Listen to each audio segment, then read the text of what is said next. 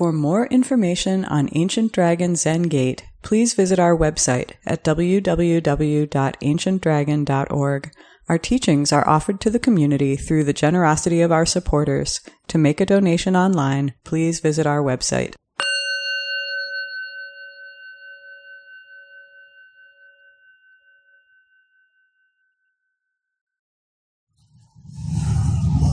Welcome, everyone. I'm Taigen Leighton, the guiding teacher at Ancient Dragon Zen Gate, and I'm very happy to have as our guest teacher this morning, Stephen Hein. Numbers of you have heard him speak before. Stephen has been here at Ancient Dragon Zen Gate, both in person back when we had a temple at Irving Park and also online. And Stephen is, I would say, the foremost American scholar of Dogen, the founder of our school in Japan in the 1200s, of Soto Zen generally, and of koans. If I tried to read the names of all the books he's published, there'd be no time for him to speak, including a couple of new books, one on Shobogenzo, readings of Shobogenzo, one on Flowers Blooming on a Withered Tree, which is a wonderful background on the history of Soto Zen. So Stephen is here today. Thank you very much. And please take it away.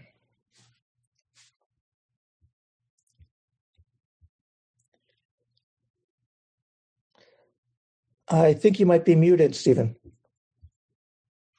All right. Thank you. Thank you, Taigen. And I'm glad to be here at Ancient Dragon virtually, and I'm glad to see that hybrid is taking place. Can I do the share screen? Can you make that available? Ruben or Dylan, can that happen?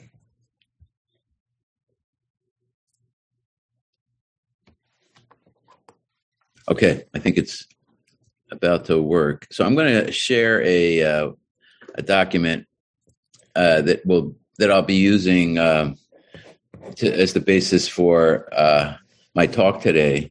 And I'm going to scroll through to give a brief outline of what's coming up, and then come back and talk about some specific images and passages.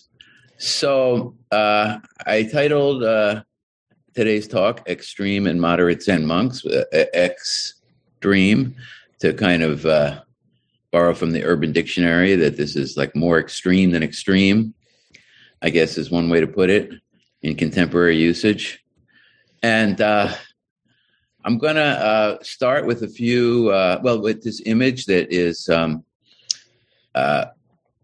put out by the Soto sect in Japan as part of their internet publications. And it's kind of a loosely based on Tenzo Kyokun, instructions for the cook, and there's also it seems to borrow from a fascicle from Shobogenzo Muchu Setsumu, or explaining a dream within a dream. And then I have a few other quotes related to Zen ideas, and then this image is kind of a rough drawing. It turns a famous painting from the 1400s about trying to catch a catfish with a gourd into a kind of diagram, and there's a couple of Japanese terms that are used here, so I'll be explaining that. And that kind of sets the stage for looking at extreme monks and moderate or moderation-based monks.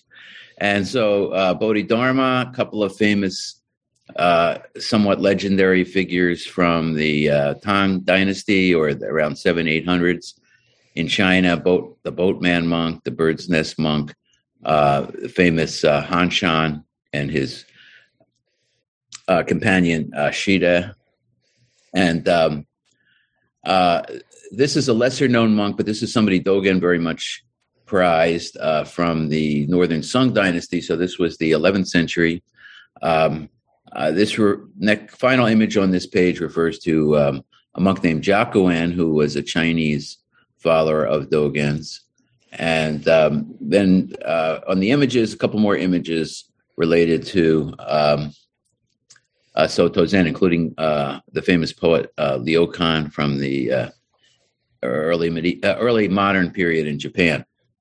And then this is followed by some Zen poetry, and I'm going to be including some poetry, just a couple of examples from Dogen, but I'm going to bring in some two important Zen figures, one from China, one from Japan, that I've been working on that probably lesser known or probably not known to most of you, but I think their ideas are helpful and important. One is a monk named Huaishen, who died around 1130 in China, and he was a member of the Yunmen school, which was a strong, at that time, was a strong rival with Soto and Rinzai. Eventually died out, and so, but historically plays a very important role, and of course based on the great teacher named Yunmen. And these are a couple poems. These first two start with the phrase, "Nothing is better than taking a step back." And the next four are short poems about walking, standing, sitting, reclining, or lying down.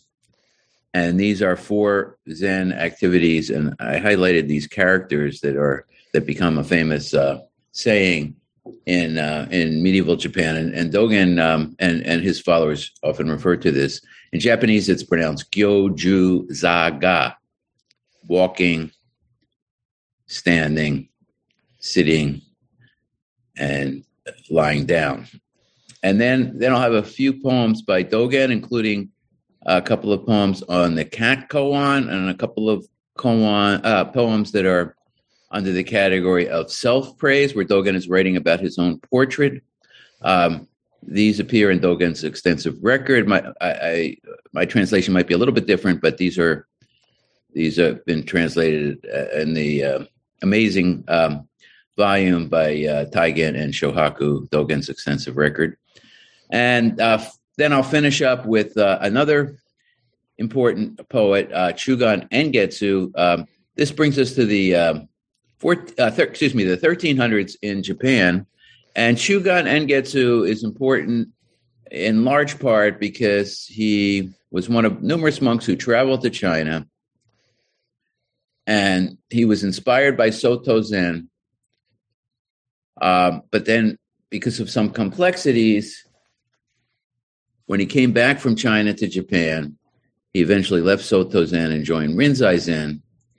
And I don't want to get too much into that sectarian history, but I think the poems are interesting in part because they evoke a sense of kind of creative tension that he was going through in his own personal life and in relation to his teacher and to the Zen atmosphere in general, which I think is an important dimension to keep in mind. Okay, so I'm going to scroll back to the beginning here. So here we see a scale, and the image of the scale, of the balancing, is very interestingly evoked by Dogen in the fascicle Muchu Setsumu, explaining a dream within a dream.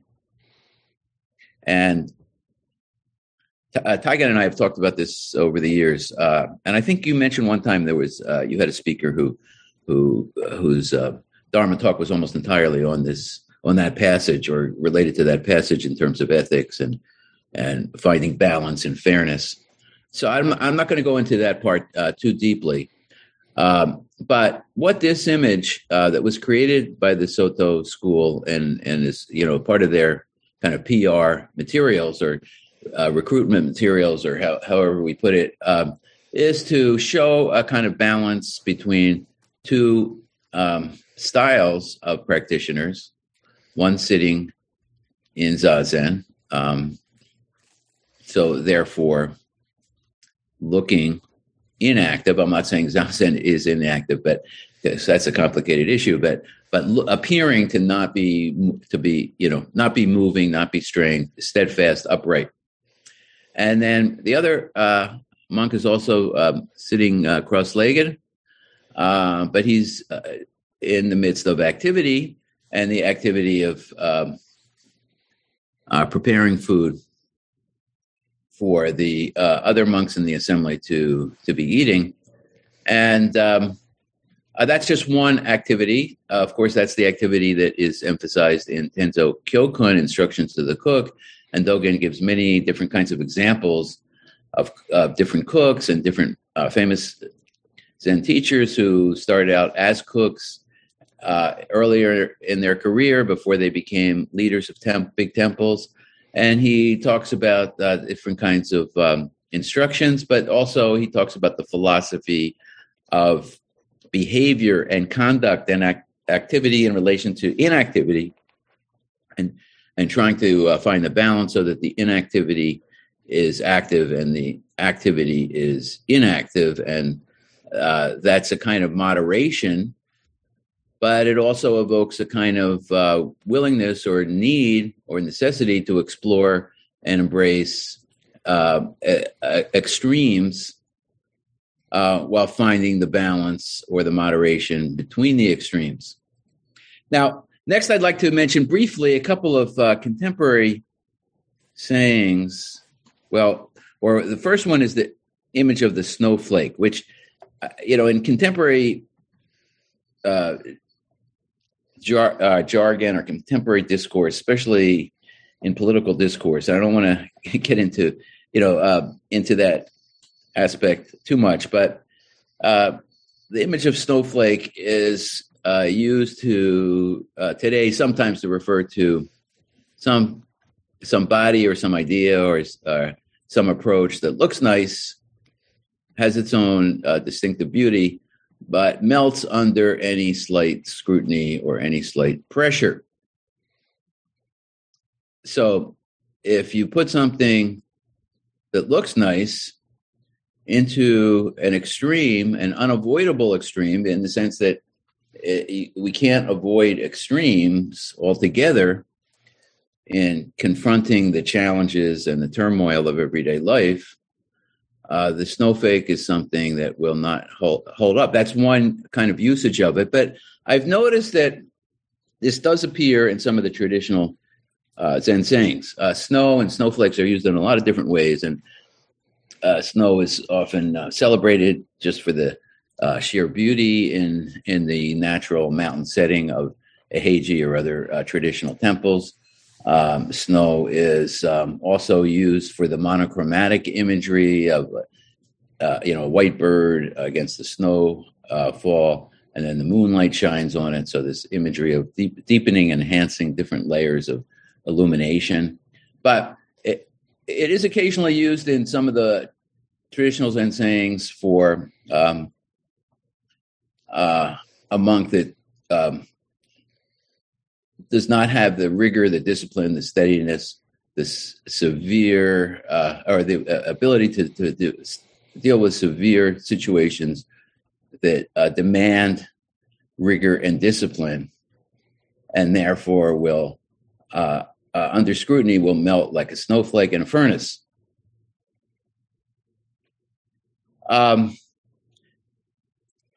Now, another contemporary saying that also has had political implications, or it came into political discourse, famous statement from 1964 by then presidential candidate Barry Goldwater, was the Republican nominee, and lost to Lyndon Johnson that year. And Goldwater was often being criticized for being extreme in his political views. When he accepted the nomination, his speech at the convention that year, he issued a famous saying that his speechwriters claimed had was based on some classical political philosophy from Roman philosophers, and that's a complicated issue. But the statement has been in the public arena for these 60 years, Extremism in the defense of liberty is no vice. Moderation in the pursuit of justice is no virtue. Now, at the time, it was very controversial, and Goldwater's saying got him in kind of hot water in terms of the political atmosphere at that time. Although people have pointed out that a figure on the opposite end of the political spectrum, Malcolm X, made a similar kind of comment in talking about the activities of his movement. But I don't want to get into the politics of it. But the point is that it could be argued in a different context that extremism, we might be able to say extremism in pursuit of enlightenment is not a vice. And moderation defending or, preserving, let's say, protecting, preserving monastic discipline is not necessarily a virtue. Again, I'm not endorsing that, but it's an idea I think that can be played with and does shed a little bit of light on what I'm about to talk about.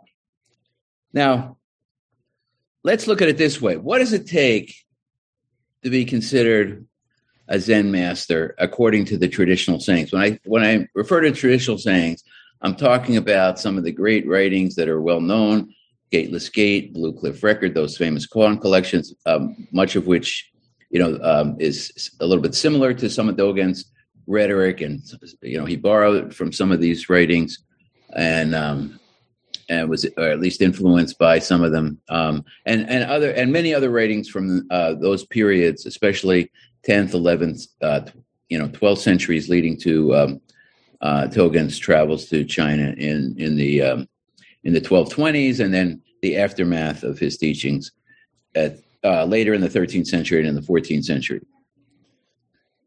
So what does it take? Well, just a few immoderate things. You have to do a somersault that catapults you to the heavens. You have to be able to let out a roar that'll scare away all the tigers. You have to be able to have a glare in your eye that will scare off all the dragons. You have to be able to topple Mount Sumeru. You have to be able to empty the water from all the oceans in the world.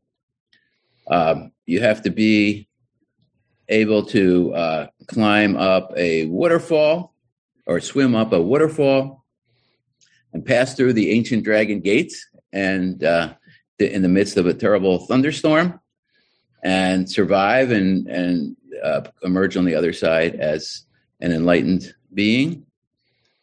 You have to be able to raise a fist, and all the Buddhas and patriarchs are trembling in fear of your power, of your spiritual power. So, these are the kinds of sayings that come up over and over again, metaphorically. But they highlight an extreme approach. They're saying that if you can't accomplish something that is extreme, then you haven't really displayed the ability, the aptitude of a Zen master. And, let's look at the term Zen master. That's become a very common term in the in modern explanations of Zen. I think the main term that's used in the writings from that period is something that can be translated as adept, somebody who is skilled at something. It doesn't really say you're skilled at Zen. Of course, in a larger phrase it would, but an adept here is somebody who has a skill, has an aptitude. And what is that aptitude? Well, it's described in these kind of extreme ways. Of course, moderation, like the balancing act we see on these scales in the image, is also advocated as well. Now, Confucius said that any thing you do or anything you feel, any emotion that you have, if it's taken to an extreme, starts out good, but when it's taken to an extreme, will become counterproductive. So an obvious example is love. You can love somebody and be kind and compassionate and caring and thoughtful, but you can love somebody to death. You can love somebody and treat them as a possession. You can love somebody so much that you will punish them for any sign of disloyalty. At the same time, moderation is often advocated. I happen to be reading this book, How to Live Like a Monk. This is a Christian monk in this book, How to Live Like a Monk, Medieval Wisdom for Modern Life. And one of the chapters is everything in moderation, including moderation. So if moderation is not done moderately, that becomes an extreme, and that's counterproductive. That seems to be the Confucius law. But what about extremism in pursuit of enlightenment? Now, since Taigen and I are both Bob Dylan fans, and he's also a Dongshan expert, I'm going to take liberty here and tell one of the famous Dongshan koan cases with a little bit of a Bob Dylan flair. Is that okay, Taigen? May I have your... Okay, all right. So I'm taking a little bit here to paraphrase what happens just before the end of the koan, which I have quoted here. And so we could say that the Joker says, how do I avoid cold and heat? And then we could say that Dongshan said, no reason to get excited, he kindly spoke. Just go to a place where there's no cold and heat. And the Joker said, where is that place? And Dongshan said, when it's cold, oh worthy, you'll freeze to death. And when it's hot, oh worthy, you'll be scorched to death. You'll see different translations of it, but basically when it's cold, the cold can kill you, and when it's hot, the hot can kill you. So to go to a place where you avoid cold and heat, and therefore you're avoiding the extremes, the answer is to embrace and accept the extremes. Accept them to such an extent that they'll kill you. Now, the killing, of course, could be symbolic of the death of the ego and the death of the ignorance and attachments that are the basic impediments to attaining enlightenment. But this seems to not necessarily endorse extremism, but say that it's ridiculous to talk about avoiding extremism. And don't get worried about it, because to get to the balance of the moderation and the middle way means to allow the extremes to play out to such an extent that it gets to the ultimate conclusion. But that brings you back. That's the only way that it'll bring you back to the middle way, where you can avoid cold and heat. Now, I have a couple of other sayings here. This is next one is from a very famous Chinese monk from the 11th century, Su Shi, who was one of the greatest poets and also painters from ancient China, or traditional days of China. He was not a Zen monk, but he often practiced meditation. He wrote Buddhist-oriented poetry. He had dialogues and poetry writings with some famous Zen monks. And there's a whole set of legends about how one Zen teacher always outsmarted Su Shi. So even though Su Shi in the popular culture, or in the general culture, was known as like the smartest guy, he was outsmarted in a lot of these traditional Zen legends. Su Shi was also a controversial figure who, because he ran into trouble with the politics, he was exiled for a while. He was imprisoned for a while. And and he died, under difficult circumstances. So a lot of the poetry that we know of, by Susha, was written after his period of exile had begun, and at one point he wrote a famous poem that's cited by Dogen about his all-night vigil, meditating while looking out at mountains and rivers, and this is in the Keisei Sanshoku fascicle, Sounds of Valleys, Streams, Colors of the Mountains fascicle by Dogen. And Dogen says, one thing he says there is, did the poet get enlightened looking at the mountains and streams, or did the mountains and streams get enlightened when they looked at the poet? So I think they say Susha wrote about 2,400 poems that are in the collection. So this is one line from one of the poems. Let go of mountains and rivers so you can attend to human affairs. So, out of context, it may be a little ambiguous, but I think one way to interpret this is to say that don't get attached to the mountains and rivers. Don't get attached to the reclusiveness, seclusion, the beauty of nature, and therefore the kind of abstract realm or the realm of enlightenment. You have to come back and face reality. So I would take that as an advocate of moderation, and that if you don't attend to human affairs, one implication would be if you don't attend to human affairs and you get lost in the mountains or rivers, things will go astray in human affairs. And this is written by somebody for all his greatness, and he was not only a great poet and painter, and he kind of created the whole ink brush, what they sometimes call apparitional painting style, that then became very famous for. And he was, such a creative genius. But not only that, he also had some scientific knowledge. He was an inventor. He was mayor of a major city for a while. He was a true Renaissance man, and yet he lived in, kind of agonizing conditions for a long time. Although he remained very upbeat and optimistic on a certain level. But I think he's giving the warning to be careful about that you don't overlook the importance of everyday human affairs, and therefore, for today's terminology, the path of moderation has to be renewed and avoid the extreme.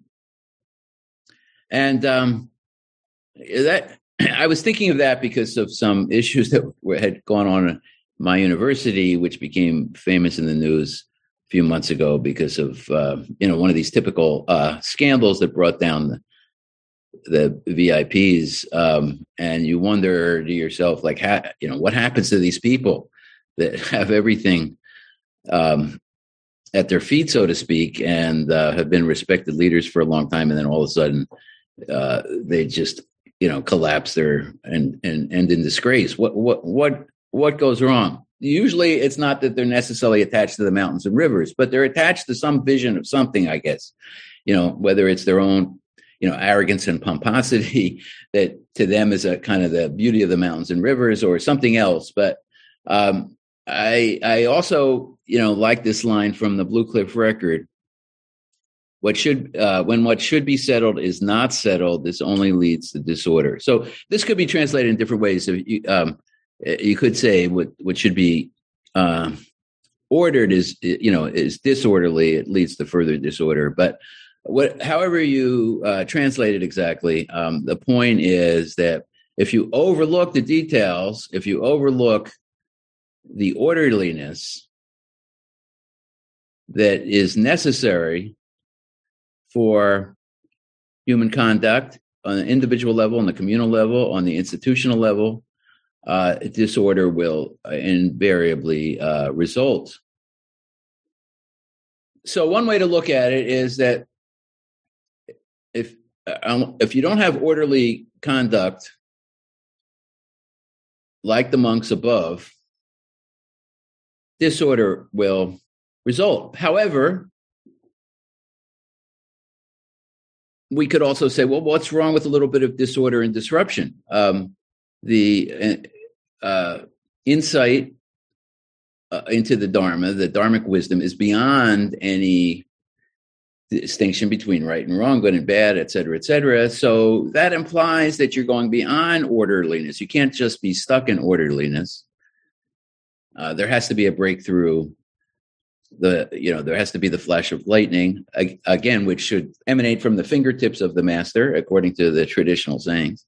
That signifies that you have transcended what is settled and the ordinary human affairs. So again, the balancing act. Now, this famous painting, many of you may have seen. There's whole books written about this painting. In the traditional painting, it was inscribed with 31 poems that are also interesting to look at. The monk who drew this was a Chinese immigrant monk in Japan in the 1420s. This was a period where the shogun was a very big supporter of Zen from the Ashikaga clan. He set up a kind of salon in his palace where leading Zen teachers and artists and poets would come together and teach each other. And he was so interested that he created his own koan. The koan is, how do you catch a catfish with a gourd? And what the artist drew was a kind of apparitional scene of mountains in the background, and these characters San Rin say, mountains and forests. And that's kind of in the background, pure nature where the mountains kind of blend in with the clouds, so it's kind of indistinct in the background, but it's unfiltered by human behavior. And then this is the shogun himself. I mean, if you look at the painting, you wouldn't necessarily think that person is supposed to represent the shogun. So this is kind of what intrigued me. I just came across this recently in preparing for a seminar I was giving at school, and I thought that was an interesting twist. So it shows that the shogun, with his authority, with his laws and regulations, now we know that our particular shogun who commissioned this painting was very much interested in Zen, but the typical shogun is not necessarily interested in Zen.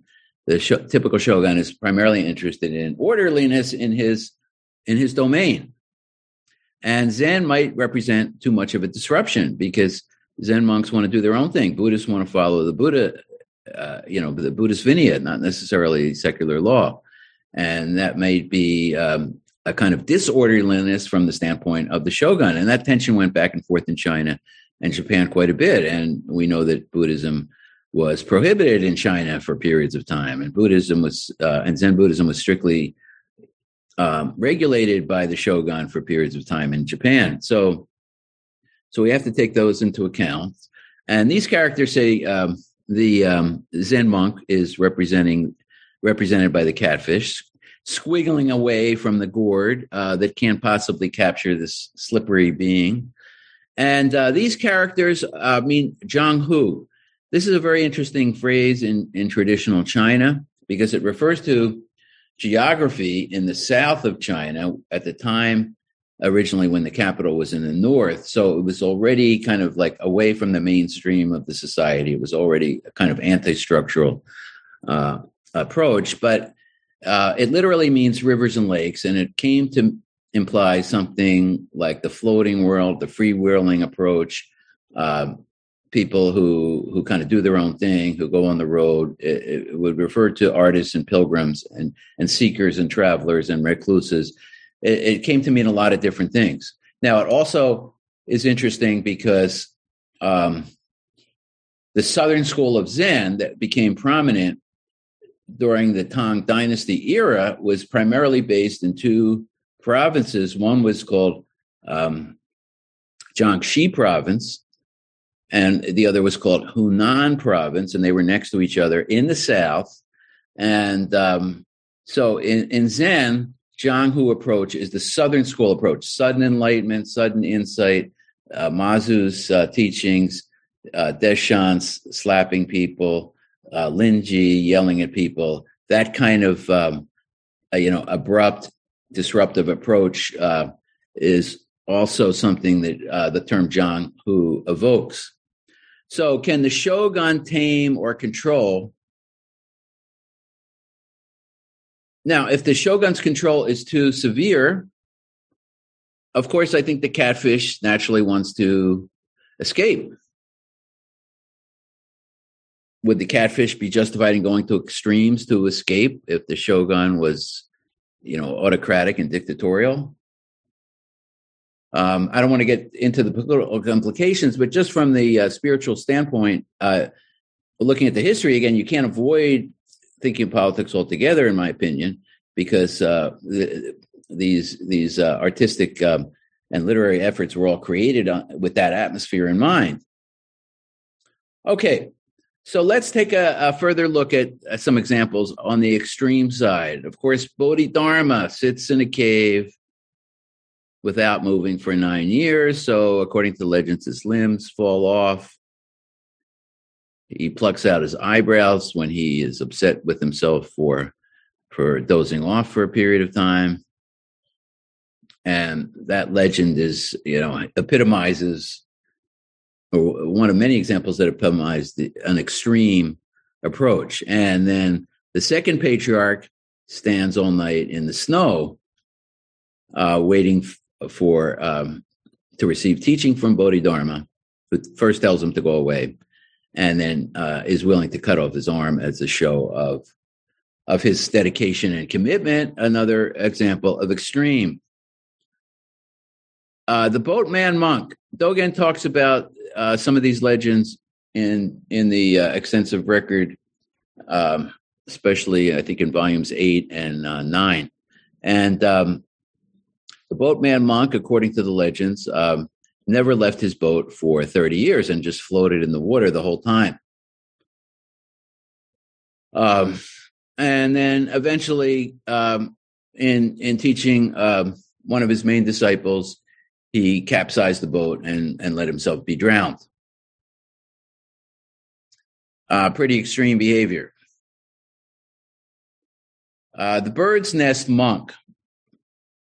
The boatman monk and the bird's nest monk, we don't know to what extent these were based on historical figures, but probably there was some, history to it, and then it becomes romanticized and turned into these legends. But the bird's nest monk sits in the tree for months or years at a time.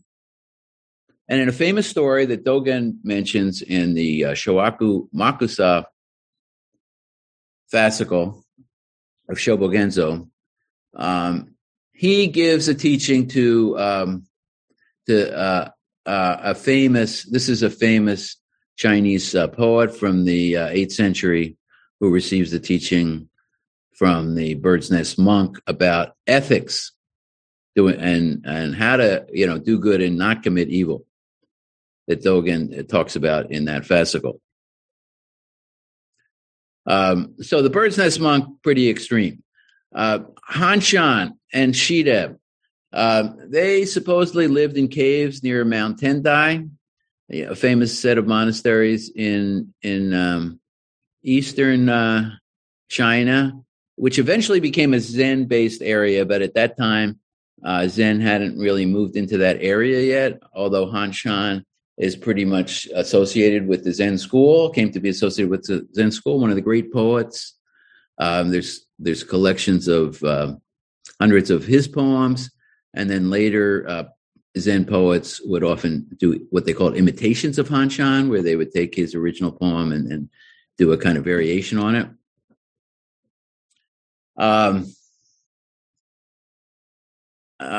So moving ahead into the 11th century, when the two Zen schools, Soto and Rinzai Zen, were becoming kind of solidified in China, although the Yunmen school was still around, there was a Soto monk named Furong Daokai that Dogen talks about, because he turned down the imperial robe offered by the emperor, and he snubbed imperial authority, even though he was somewhat persecuted for that. And Dogen admires him, in his list of the patriarchs that his admire. It's clear that Daokai is one of near the top of his list because of that kind of integrity and commitment, even if it seems extreme. Okay, a couple more images. Here, there's no human figure. There's a dog and a bull. So Jiaquan was a monk that Dogen met in China. It was probably a couple of years older than Dogen, but admired Dogen very much. And when Dogen returned from China to Japan, Jiaquan either came with him, maybe didn't come back with him, but joined his community a couple of years later and became one of the main monks in his community. And then when Dogen died kind of young, he was 53 when he died in 1253, Jiaquan stayed at a Heiji. And then around 1260, there were some kind of disputes in the post-Dogen era, and Jiaquan left. And we know that he started his own temple called Hokyoji Temple in 1280. And that became, and that was one of the major Soto temples for a while. And what happened between 1260 and 1280? Well, according to the stories, Jiaquan meditated sitting on the same stone overlooking on a kind of mountain pass overlooking a river for 17 years. And there was an aristocrat who would come by every once in a while and see that the monk was still there and admired him so much that he said, okay, this is going to end. I'm going to put you in a temple so you can teach followers. And that was Hokyoji Temple.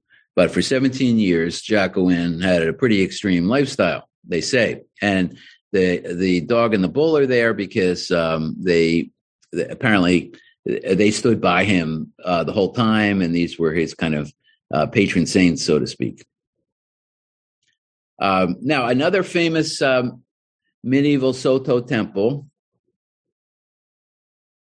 and this was probably founded in the 1400s, and it's in the mountains west of Tokyo as you get towards Mount Fuji.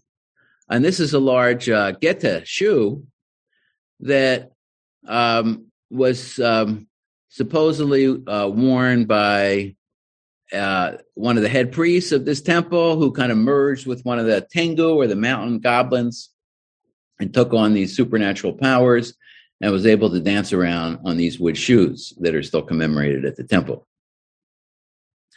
And then a little bit more realistically, in the sense that the historicality makes more sense, we have the figure of Ryokan, one of the great poets of the Edo period, especially the Buddhist poets, who was a Soto follower who read Dogen and wrote a famous poem about his own understanding of Dogen's extensive record, and he was often referred to as the great fool, affectionately, and he would often play with children, and had no interest in any, was trying to reject any pursuit of fame and fortune. So those are examples of extreme. How much more time do I have? Well, we have to end in about 25 minutes or so. Okay. So, all right, let me talk about a few of these poems. Okay, Susha we had back there about letting go of the mountains and rivers. What I wanted to mention in this poem is that he said salty and sour tastes are mixed with many other flavors. So he's advocating, I think, a combinatory synthetic approach. And one of the combinations that he's looking for is between writing poetry, being a person of letters, a cultural person, and the Dharma. They do not obstruct one another. That was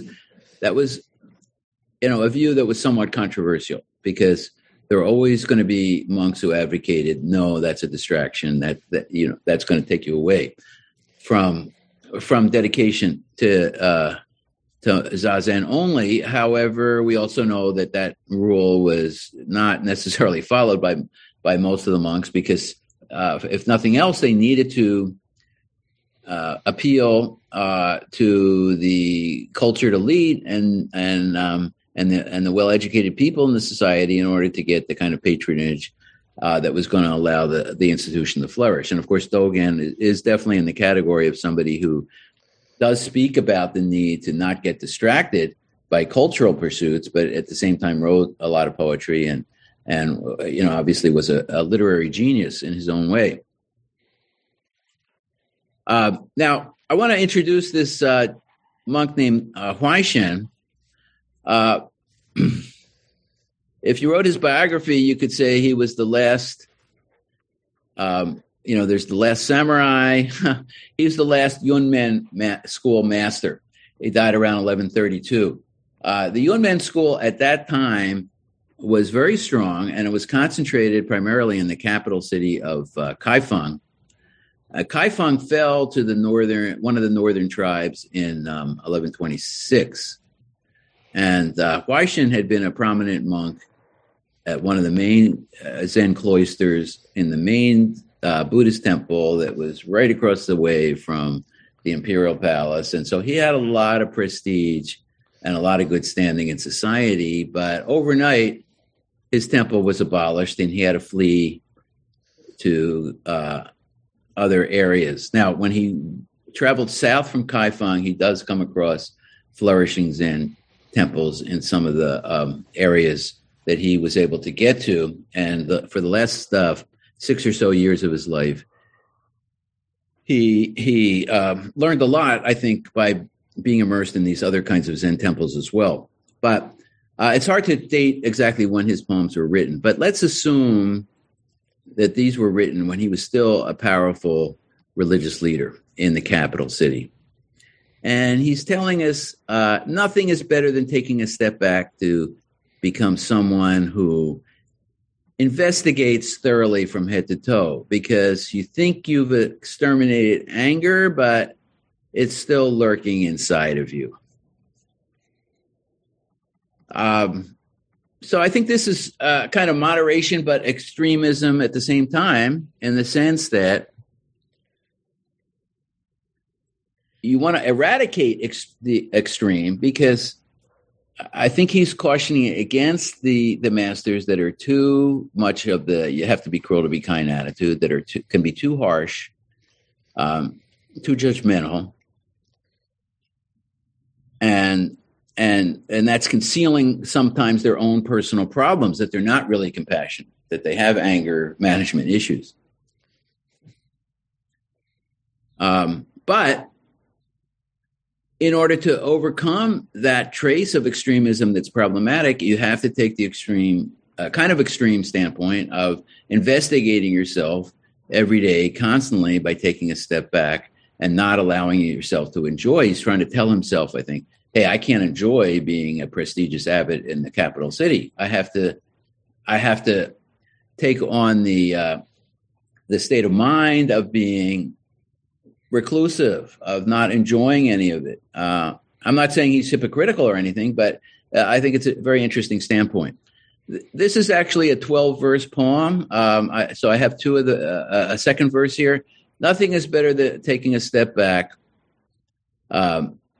beyond practice and realization. A clear window set high above catches moonlight. Golden chrysanthemums, if not well tended, flourish in autumn. So what are these two images of the clear window?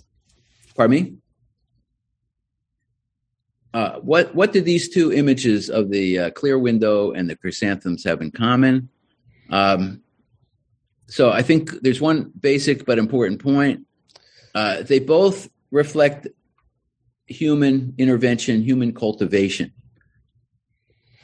To capture the most moonlight, you have to build the window in a certain way. So that takes human know-how, good engineering, good construction of the home or the temple building, and to let the chrysanthemums flourish, you have to cut them back at the early stages of their growth, so that they will get more bushy and the flowers will be more full and beautiful. So it's that tending to things Not necessarily in an extreme way. I think here I would go for the moderation approach, that constant tending of things, keeping things in order and not let them get disorderly is the way to go. Now, here it's interesting because Gyoju Zaga, walking, standing, sitting, and reclining, these are 4 states that all emanate from shikantaza according to the tradition. And so these are conditions of the monastic practitioner generally. But here he's relating them to the lay people. And we know that Zen in China was successful in the 11th, 12th centuries, especially because of its outreach to lay followers. And almost all of the famous Zen teachers from that period dealt with that kind of approach. So in the first one, he's saying, okay, walking. Walking, of course, can mean more generally a practice, including rituals of various kinds. Walking meditation would be one, but other kinds of rites are during the daily and seasonal cycles of the temple life. And he says, don't get caught in petty disputes. If you give everybody their fair weight, have a moderate approach towards family members, and everybody can be listened to, then you become a Buddha. You don't have to look for lotus flowers beneath your feet like in the Buddhist mythologies, because you yourself are a living Buddha in your family life. Standing. Well, he borrows from the famous poem by Layman Pang, carrying water and chopping firewood. That's all you need to do. And then you realize that a Buddha is no different from an ordinary person. Sitting at home. Well, what does sitting at home mean? Does that mean that you stay by yourself in an isolated room and create a kind of monastic setting in your home? Here he says, if you let a spark of insight grow, then you don't have to go looking for Bodhidharma or go off and looking for the mountains. You have the Zen teaching within you. And reclining. Well, here it's an interesting point because whether you stretch out or cross your legs, and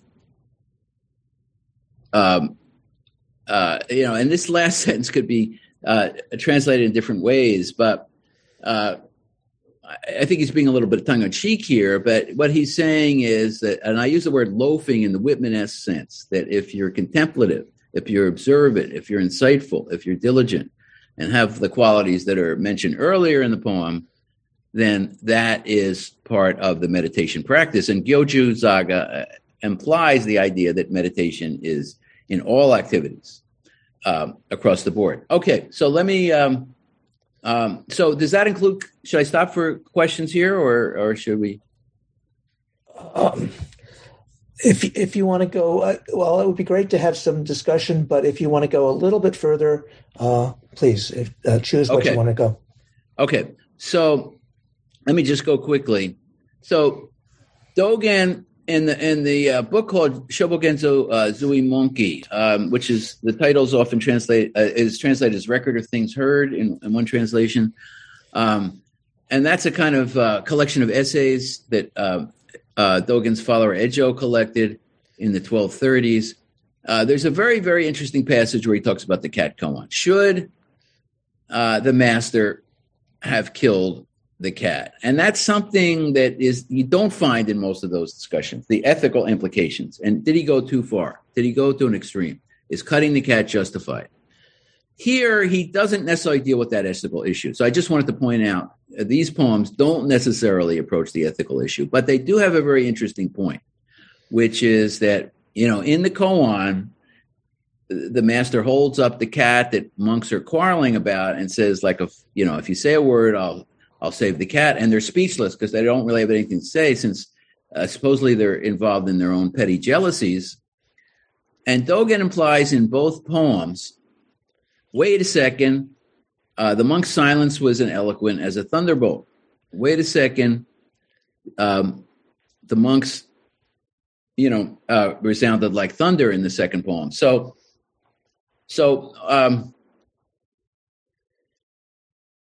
the issue of killing the cat is interesting from the standpoint of whether it's an extreme act. But what he's saying is that really I think he's saying one way to interpret it is that moderation wins the day when you realize that the monk's silence was a kind of eloquence, and there was no need to kill the cat because the monks had their understanding that was expressed in their silence. Okay, I think humility is a key part of meditation, and in this poem on self-praise, where Dogen is writing a poem about a portrait that was drawn of him, and this was a common theme. So when they say self-praise, it doesn't mean lack of humility. It just means that they're commenting on their own image, their own physical image that's put in this stylized painting. If you consider this portrait of me to be real, then who am I, really? But why put it there if not to give people a chance to get to know me? But when you look at this painting and you think that what is hanging there embodies the real me, your mind is clearly not one with Bodhidharma's meditation. And if we go back to the previous one that's on a similar theme, I am but a trifling and useless fool occupying this monastery. I think what he's trying to say is we can't get caught up. And just like Huaishen taking the step back, the abbot is the leader of the temple, is the first one that has to practice that kind of moderation and not get caught up in extremism. Okay, so I'll finish here briefly with this guy, Chugan Engetsu. He's very interesting because after Dogen, there was a wave of followers from the Soto school that came from China to Japan in beginning in 1309 for about 40 or 50 years. And a lot of the Japanese monks traveled back to China to learn from these Soto monks. But when they got to China, they found out that Soto and Rinzai were almost completely merged at that point in China. And it was quite a different atmosphere from what was happening in Japan, because in Japan, the government was encouraging, okay, you got to identify which one are you, and you have to have different viewpoints. Whereas in China, for various reasons, they had kind of merged together. And when he comes back to Japan, he sticks with his original teacher, who came, but that original teacher was now kind of bringing that combination of Rinzai and Soto mentality to Japan, which didn't really catch on, it turns out. And Chugan, after a few years, kind of whatever, we don't know his exact motives, but he kind of left his teacher. We can see in this one poem, the teacher is known as the White Cloud, and that's his hermitage. It says, who among them can see the way he preaches? We must never abandon his teachings. That's his Soto teacher. And then in the second poem, he also praises the White Cloud, his Soto teacher. But it's a little bit complicated. So I'm trying to sum up very briefly a key point, which is that here he writes a poem for Betsugen. Betsugen was another Soto monk who went to China, but Betsugen was from the same area as Eiheiji, and he didn't come back to Eiheiji, but he stayed in that area, and he stayed in the Soto sect. So we can imagine that Chugan and Betsugen were kind of debating some of these points. And he says to himself in the last couple lines, I laugh at myself for not being able to overcome the disease of bias. But whether idle or engaged, I enjoy the lofty sounds of chanting. So I think what he's saying is that, as humans, these monks were caught up in these institutional problems and the problems with the shogunate and all the kinds of things that are embodied in that simple drawing we saw at the beginning of the gourd and the catfish. So how do we move beyond that? How do we find a middle way view?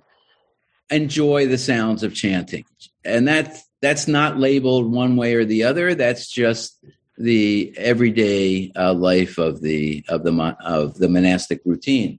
And I didn't put it on here, but I was just reading a poem by Dogen for the beginning of springtime, and he says, the insects are telling us to celebrate. So when we go out and hear the crickets. I don't know if you guys have them up north yet, but they're out in Miami. So I take them to be when I go out tonight, I will hear their sounds as celebration of enlightenment. Not necessarily my enlightenment, but somebody's enlightenment. Okay, I'll stop there. So thank you, Stephen, very much for a very full and provocative talk, lots and lots of material.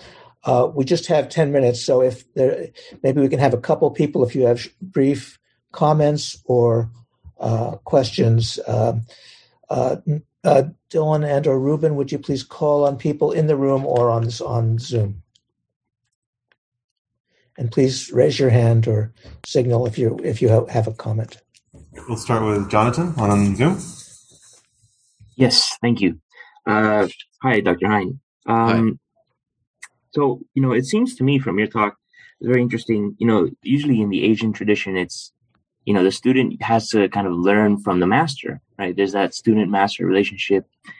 And, it seems to me like, in Zen, they're emphasizing that relationship that the student has with the master, but at the same time, they're also emphasizing that kind of self-development.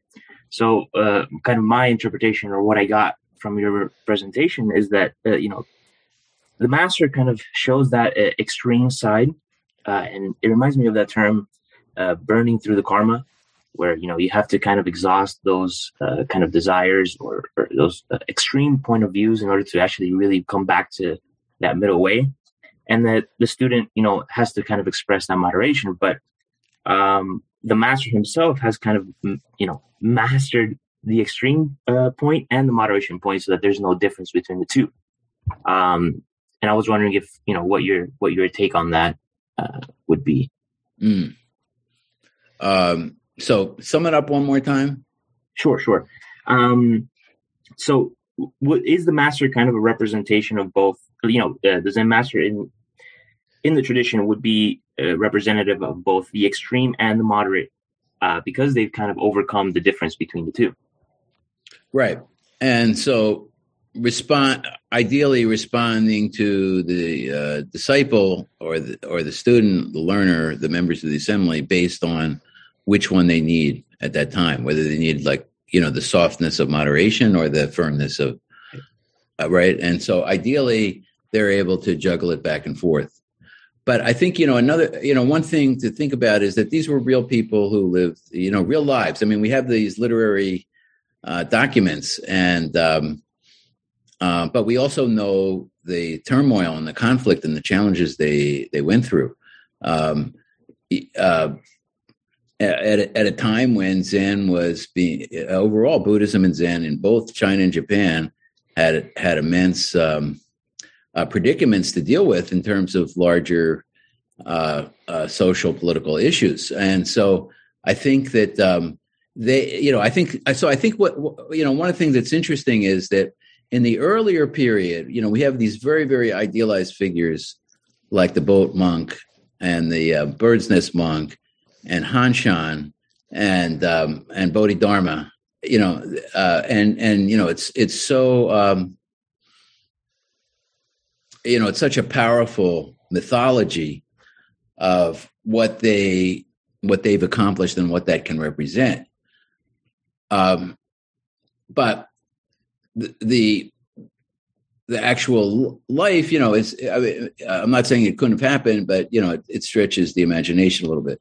Then we get to the later figures, and we get more of a sense of they're trying to work this out in real life situations themselves, where they realize that, their own, what's at stake is their own standing and their own self-respect and their own reflection on their status that's been that's been challenged and they've been cast to the four winds in some cases. So I think that's one of the interesting things. So they're the balance, yes, but they're not. It's not necessarily a simple, easy standpoint for them to uphold. But I think it makes it even more interesting to look at the way they can work it out in their art and literature. Thank you.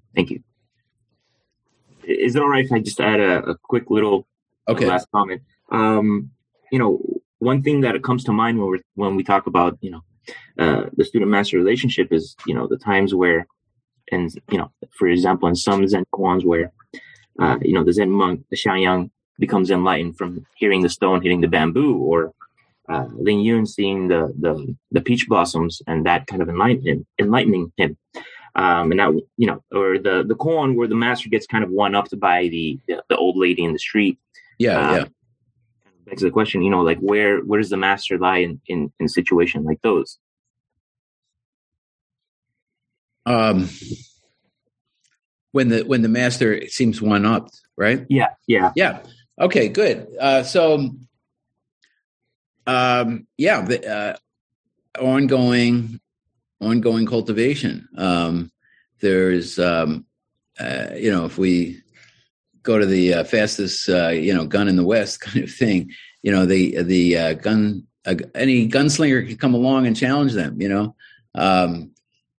Bruce Lee, they said when he would walk around the streets of Hong Kong, all the great young martial artists would just come along and challenge him in the street. And, if he was going to keep his standing, he had to respond. I mean, that's one of the reasons maybe he died when he was so young, Of course, other kind of creative geniuses, Van Gogh and Mozart, we think about, challenging themselves so much and, they burn out at a young age.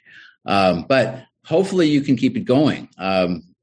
Deshan gets one up by an old lady who does this kind of wordplay. And, that's one of the most interesting passages I find in Dogen, because he's saying, well, wait, it wasn't that simple.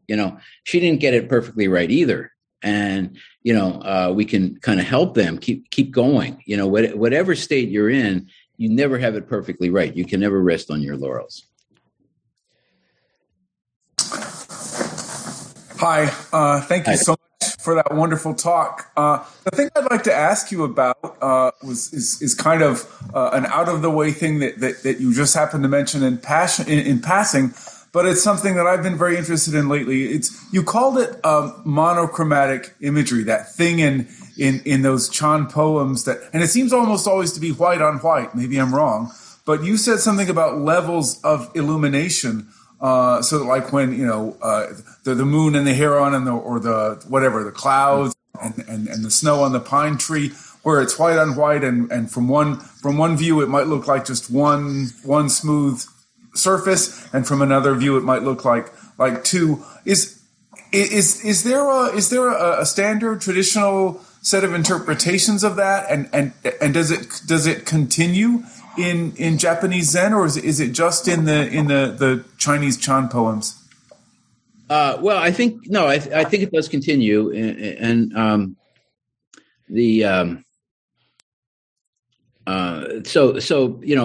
looking at that from another angle, there's a saying, putting flowers on brocade.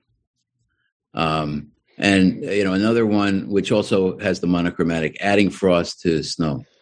And, those sayings is like, I think the point of those, when I say there's multiple levels of illumination, is that, on the positive side, on the kind of side of challenges, it never stops. So you have to deal with that in an unremitting fashion. On the side of the of building up the images of enlightenment, it also doesn't stop at some point. So you're enhancing it, you're multiplying it, you're developing it and cultivating it further. And I don't think that there's yes, I mean, in a sense, some of the kind of formulations that Zen is famous for, like the 5 ranks or the 5 stages, 5 positions that Taigen has written very beautifully about, is kind of an example of that. I mean, you could stop with one rank, right? But developing the ranks and then seeing the relationship between them and that multiplicity and that flexibility and the variability interacting and interweaving, I think is what is captured in that brief phrase. Moonlight on the swan in the white vase or something like that. Where those are 3 levels, but the 3 is the variability, and you could go on. You can compress it, you can expand it. So I think on the like Susha, as I said, was famous for the apparitional painting, where that mistiness, the cloudiness, the blurriness between the human form and the natural shape that comes into a lot of those paintings is trying to show, like formlessness comes from the inner workings or the inner relationship of the forms that are themselves formless, and so this is a way of having insight into that deepens one's understanding. Thank you, Stephen. Really wonderful talk with so much material. I'm hoping that maybe you can make available the document you had screen shared, so we can post that with the talk on the website for people. Okay. I got to tweak it a bit, but I'll send it to you later. Okay. Yeah, we'll do that later. And I was just add briefly that a modern commentary on the Heron and the Moon might be seen from Dylan's Blonde on Blonde. Anyway, okay. Thank you so much. Thank you, everybody, for being here.